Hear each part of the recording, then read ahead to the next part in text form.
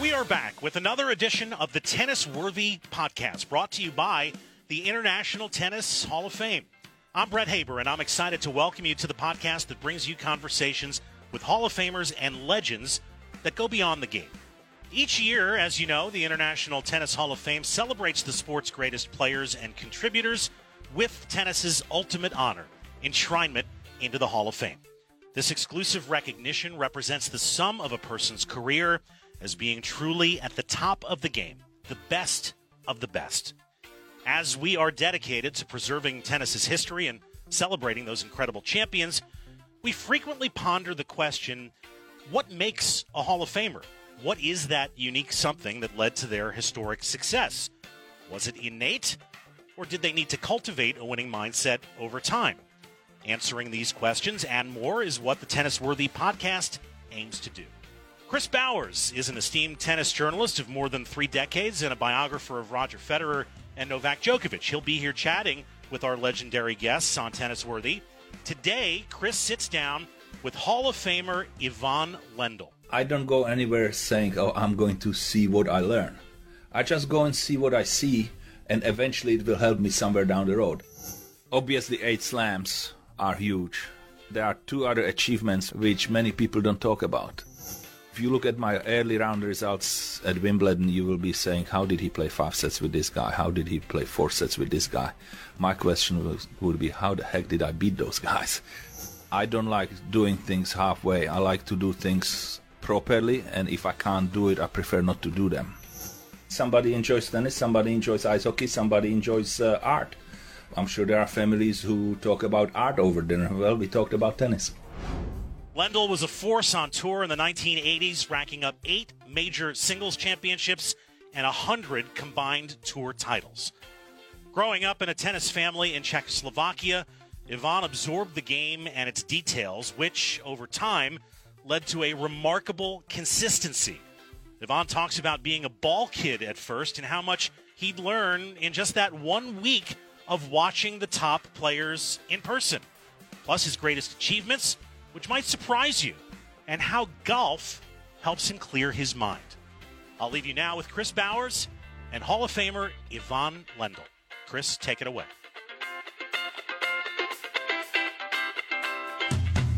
Ivan Lendl, what do you think it is that makes you a Hall of Famer? I guess getting into the Hall of Fame is kind of reward for your career, where you have done well and have done well enough to get in. But when you were a kid learning tennis, you must have been in a squad with kids who could hit the same forehands and backhands as you. What made you better than them? I never thought about it. You're a kid, you just go out there and have fun and play and enjoy it. Your background was very strongly in tennis. Both your parents played. Was tennis almost like just part of the family?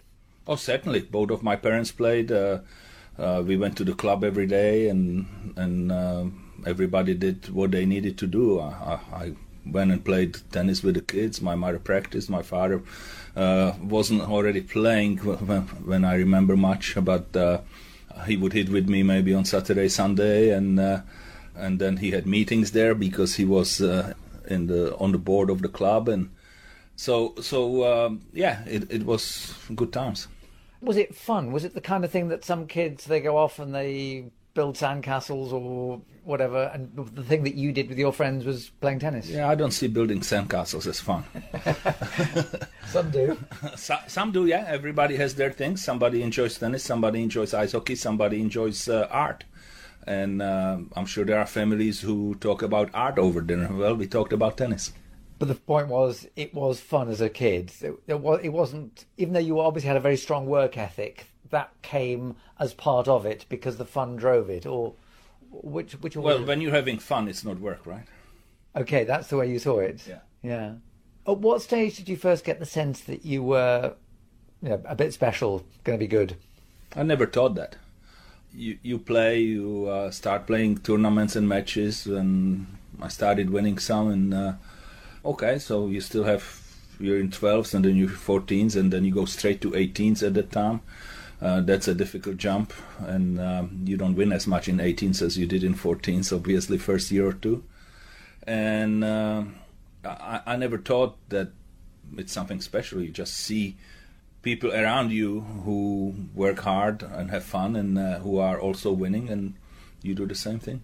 But you did very well as a junior, culminating in winning French Wimbledon Junior Slam titles, and you were the first ever World Junior Champion. That must have created a sense of, I can go pretty much anywhere.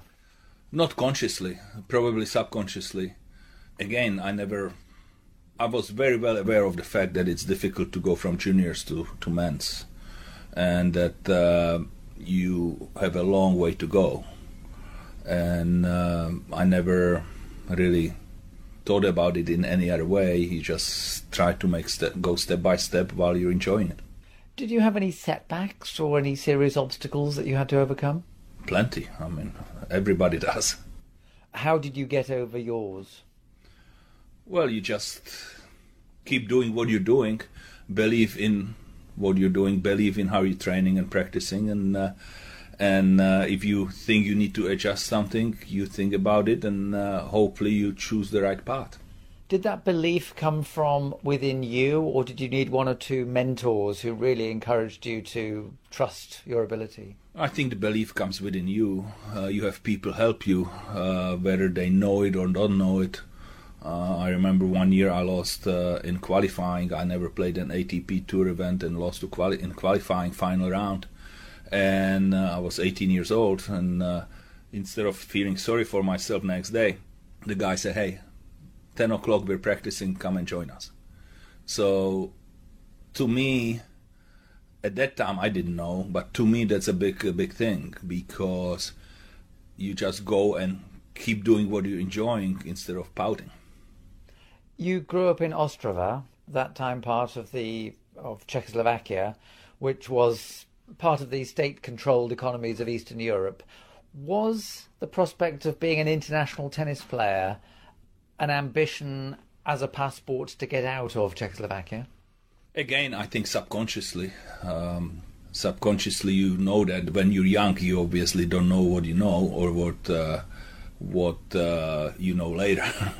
When you look back at things, yes, clearly. But at that time, again, just if I'm winning in Czechoslovakia, I want to see how I do against kids from Germany or France, doesn't matter. Who were your idols at the time? Did you have any idols? Well, of course, the best tennis player we had was Jan Kodeš. So everybody looked up to him. I used to ball boy for him. And then I recall watching Wimbledon, whether it was 68 or 69, I'm not sure. And one of the matches, because we had only semifinals and finals on television, was Tony Roach against Rod Laver. And, you could ask, has it ever crossed your mind that Tony Roach will be your coach? Of course not, right? Was tennis thought of as a Western sport, or was it very much part of the Czechoslovak sporting culture? It was always a big sport in Czechoslovakia because it had very rich history. You can go to Koželuch and Drobny and those players, and Sukova in 62 in finals of Wimbledon and so on. So it was always bringing kids to the sport because they were popular players having success. And when you see success, you want to follow success. You can look at certain things in other sports, and as soon as there is a successful team, let's say in football, and makes Champions Leagues, others think, well, we can do that too. And so history and success in the history of the game is extremely important because it just shows you, we call it a pathway at the USTA. It's a pathway. If somebody in your family has done well on any level in sports, well, you think you can do it too because you have seen it. And so when you were ball boying for Jan Kodeš, were you just concentrating on the balls, or were you watching little things from him that you would pick up? You don't watch for them, but you see them. And I know that for a week I would not be able to play because they took all the courts for the championships and so on and so on. Yet the following Monday I was a better player than previous Monday just from watching. Because of what you picked up? Yeah, because what you learn strokes, you learn strategy, you learn psyche, you learn it all. Davis Cup, that was obviously a very big thing for you in terms of moving you forward. And in fact, you were a Davis Cup champion long before you were a Grand Slam champion. Tell me about getting into the Davis Cup team, what you learnt from being the youngest and newest player on a very successful team. Well, we were not that successful when I joined the team. We got beat 5-0 at Eastbourne by Buster Mottram and David Lloyd. But again, to me, I don't go anywhere saying, oh, I'm going to see what I learn. I just go and see what I see, and eventually it will help me somewhere down the road. I could equate it to a golf lesson. I take golf lesson every week once. And sometimes I'm driving home and saying, what the heck was that today? And 18 months later, I am doing something, and something happens. Oh, that's what he meant that time. And it's like that learning in tennis. You do things and you don't know why somebody did something, and then you're in similar situation and you realize why they did it and why did they go there and not there, or hit shots there or somewhere else. And it's more subconscious learning by paying attention. Yeah, I was going to say, the way you talk about it is very valid for the second half of your life when you've processed a lot. But as a... No, it's valid from the beginning. Right, okay. You just don't know it. Ah, okay. So you weren't conscious of that, but you knew what you were picking up by looking back on it now. Yeah, I was learning subconsciously. I can analyze it later.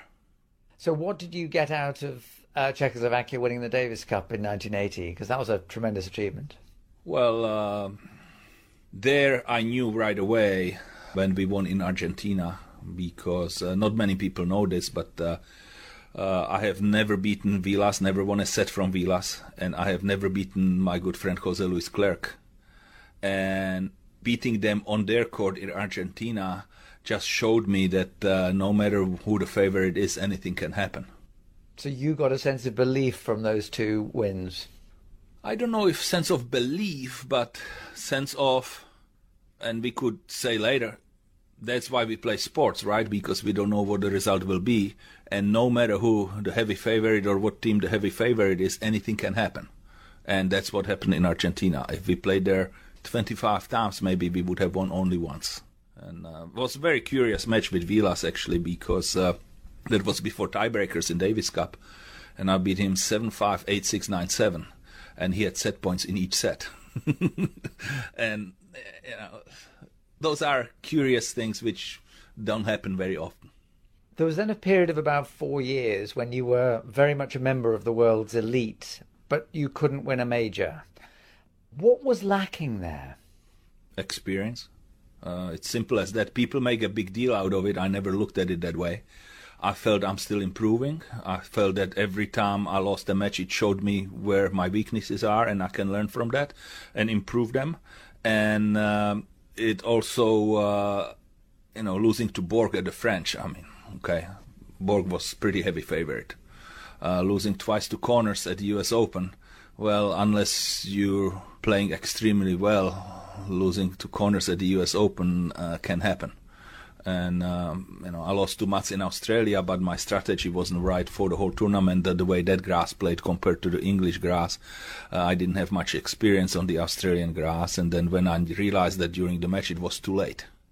So, and then you go and win somewhere which are surprises. Both times I beat John, I kind of put my Grand Slams in 4 different categories. One is the 2 surprises or upsets of John at the French in '84, where he beat me twice going into the French Open. He beat me at Forest Hills and Düsseldorf, both on clay. And he beat me twice in '85 on hard courts at, I believe, Stratton Mountain in Montreal, going into the US Open. And he was the favorite in both of them, and both matches he got ahead, and I was able to turn it around. So that's one. Then total opposite was in '86 when I played Pernfors and Machir in the French and US Open finals, where I was the favorite, and that's totally different pressure. And I was able to handle that. We can go back to the Davis Cup in 1980, where Argentina, we were underdogs. Against Italy in Prague, we were heavy favorites. And those are two very different ways the things go and how you feel about it. And then 87, I beat Mats in Paris and Mats at the US Open, where I'm not sure if he played for number one that time or it was close, but Mats was one of the toughest opponents I ever played against. And then the Australian Open, after it went from Kooyong to Flinders Park, Melbourne Park now, on different surface, which suited me more, even though I was not a big fan of rebound ace because the bounces were still not as good as hardcourt. And so those are the four, and beat Mechir, and then the match with Stefan where he couldn't finish, unfortunately. But those are four totally different blocks in the 8 Grand Slams if you look at it. Winning when you expected to win goes to childhood or to junior days, where we had tournaments together, 12 and 14s were together. And if you were good enough in 12s, you could play the 14s as well. So I did play usually 2 to 3 matches a day for 3-4 days. And I was expected to win the 12s, but not expected to win the 14s when I was 12. But I had to learn how to fight against guys who were bigger, stronger, better than me. And sometimes I would spring the upset and beat a couple good players, but I won all my 12s. And that's where I learned how different it is when you're the underdog and when you're the player who is expected to win. And that was good education. TennisWorthy is not just a podcast. It's also a video series dedicated to the triumphs and challenges Hall of Famers and legends have overcome. From Althea Gibson breaking the color barrier to Billie Jean King's resiliency and Martina Navratilova's sacrifice of defecting from her homeland for a better future. TennisWorthy tells the best stories of the game from the best players in the game through the defining values of tennis. To watch, visit tennisfame.com/tennisworthy. Ever wonder how tennis balls were packaged in the early 1900s? Or what was fashionable on the court in 1881? How about the rackets used by Jimmy Connors or Billie Jean King? All of that and more can be found in the International Tennis Hall of Fame's digital exhibits. The award-winning digital exhibits take you through tennis's most interesting history, to the boundaries broken by black players to pave the way for today's stars. To view the digital exhibits, visit tennisfame.com/digital exhibits.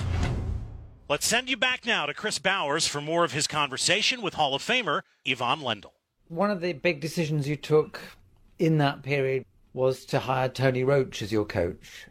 Did he make a big difference, or was it just a question of being comfortable with somebody the night before matches? I won Roland Garros in '84. Feedback was my coach.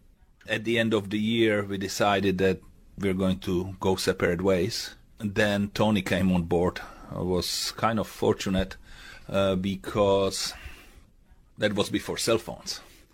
And I was looking for a coach, and my agents had 3 names for me. One was in Europe, and it was 5, 6 in the evening. Didn't reach that person. One was in California, called him. Didn't reach that person either, because that's 3 o'clock there. They're doing something. And so I called Australia, and Tony picked up. And we spoke for quite a while and exchanged a lot of ideas and decided we will give it a try. I don't know what would have happened if I reached somebody else. Probably would still want to talk to others, because Tony obviously was sentimental, because I watched him at Wimbledon, 68 or 69. And so I definitely wanted to speak to him. I also watched him in Davis Cup in Prague when he was leading 2-0 and lost that match to Jiří Hřebec. And so I definitely wanted to talk to him no matter what. We have met once before. We played the doubles exhibition tournament in Melbourne, 8 teams. I played with Steve Denton, and they put Tony and Nuke in there. They were older, so it wasn't pretty much fair, but we never really got to know each other until he started coaching me, and he made a huge difference. He brought a lot of experience. He has been on all 4 courts on Sunday finals. You can't pay enough money for that. And so did you feel differently going into finals with Roche in your corner because of something he would say to you in the run-up to that final? No, it's not. Again, it's not anything conscious. It's a lot of little things he was doing. He would be doing during training, and he would just say in the car, and he would understand how difficult it is to get a pasta meal down at 10 o'clock when you have 2 o'clock finals, and he would sit with me while I'm doing it, and so on and so on. So just the understanding that the person who is next to me has been through it and understands what it is tremendous. What do you think of as your greatest achievement of the 8 slams you won, or maybe the Davis Cup? I have 2 others, which obviously 8 slams are huge. There are 2 other achievements which not many, well, maybe even 3, which many people don't talk about. My record at Wimbledon. Being in the semis 7 times and 2 finals out of that, even though I never won, it was extremely difficult for me. We had 2 weeks between French and Roland and Wimbledon. Courts were not covered, so we lost 3-4 days of rain. Most of the time, and if you look at my early round results at Wimbledon, you will be saying, how did he play 5 sets with this guy? How did he play 4 sets with this guy? My question would be, how the heck did I beat those guys? Because many times, Sunday before Wimbledon, Rochi was still beating me. And I was 15 years younger than him. Because of grass court technique? Because of the style difference I had to adjust. So my Wimbledon record would be one of them. The other one would be Tour Championships. I believe I qualified 13 times, and the first 9 times I ended up playing the finals.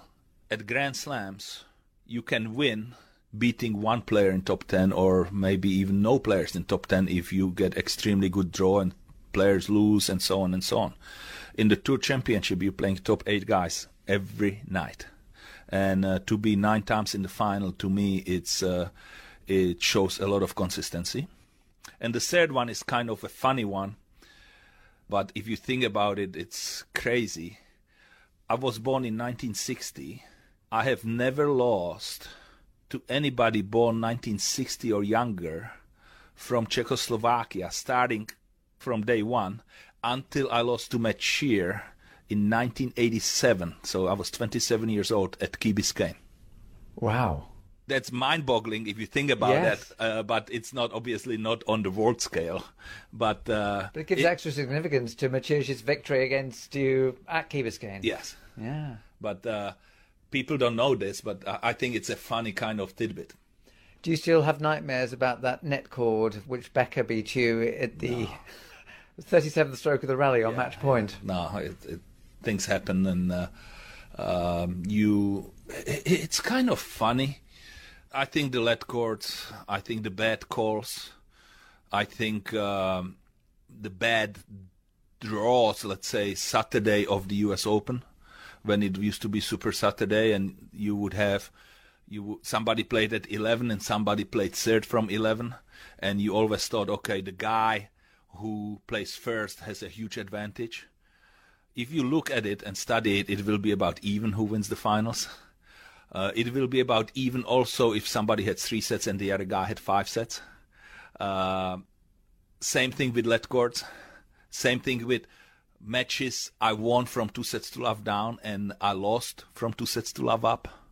It just matters when it happens, and the timing is everything. So just go back to grass for a second. You made massive efforts to play what was then called grass court tennis.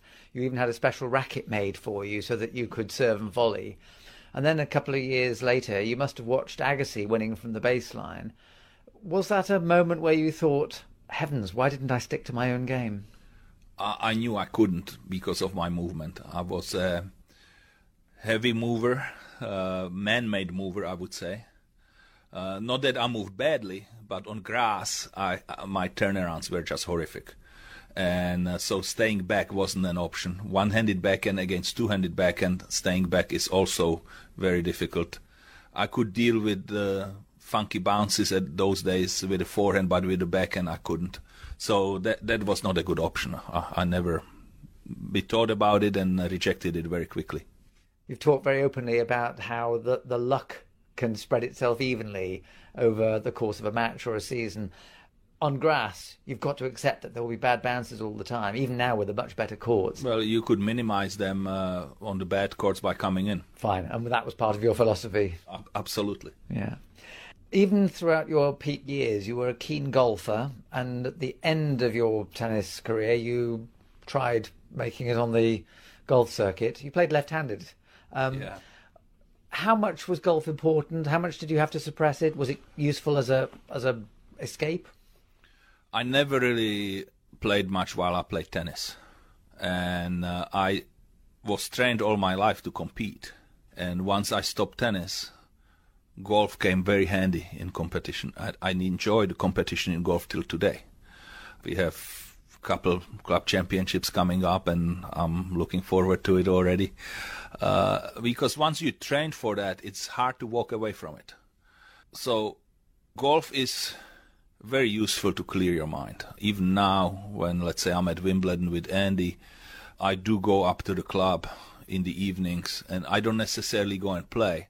I will putt, I will chip, spend a couple hours with little music in my ear, and just clear my head, because otherwise it can get scrambled very quickly with all the pressures around. And it's nice to have little time to yourself, do what you enjoy doing, and refresh. So how was it coaching Andy Murray as a tennis coach, and at the same time helping your daughters, especially one who played very, very high level of golf, as a dad? Well, 3 of them played high level, and I don't believe I did that at the same time. The only reason I agreed, or let me rephrase that, if they still needed me, I would not have worked with Andy. They were already in college and family was gone, so I could travel and I could spend time with Andy, because, as you probably can guess or know, I don't like doing things halfway. I like to do things properly, and if I can't do it, I prefer not to do them. And so once the kids were out of home and going to college, my job was done. If you were giving advice to youngsters today, let's say mainly in tennis, but could be in other sports or in other disciplines, what's the most important thing you've learned that you'd pass on to youngsters? Well, I would say to youngsters, have fun, because when you're having fun, you do better. But I would also say to parents, make sure they have good instruction early. I have seen it working with juniors at USTA and the academies and all that. If you have, and I have seen it again retrospectively when I look at some of my friends I played with in childhood, the ones who had flaws in their strokes and in their technique were held back for a long time trying to fix it later. So if you can get good instruction early and good fundamentals, the road is becoming a highway and you can keep improving. If you have to stop and fix it, you get past. Ivan Lendl, thank you very much for sharing your memories with us. Thank you. Ivan, thank you so much, and we couldn't agree more. Tennis is and should be fun for youngsters, and moms and dads, it's all about the fundamentals that pave the way to future success. If you like what you heard today, please share this show. The greatest compliment you can give us is to share it with those that you care about. The TennisWorthy podcast was created by the International Tennis Hall of Fame in association with the Tennis Radio Network. Thanks so much for listening. We'll see you next time.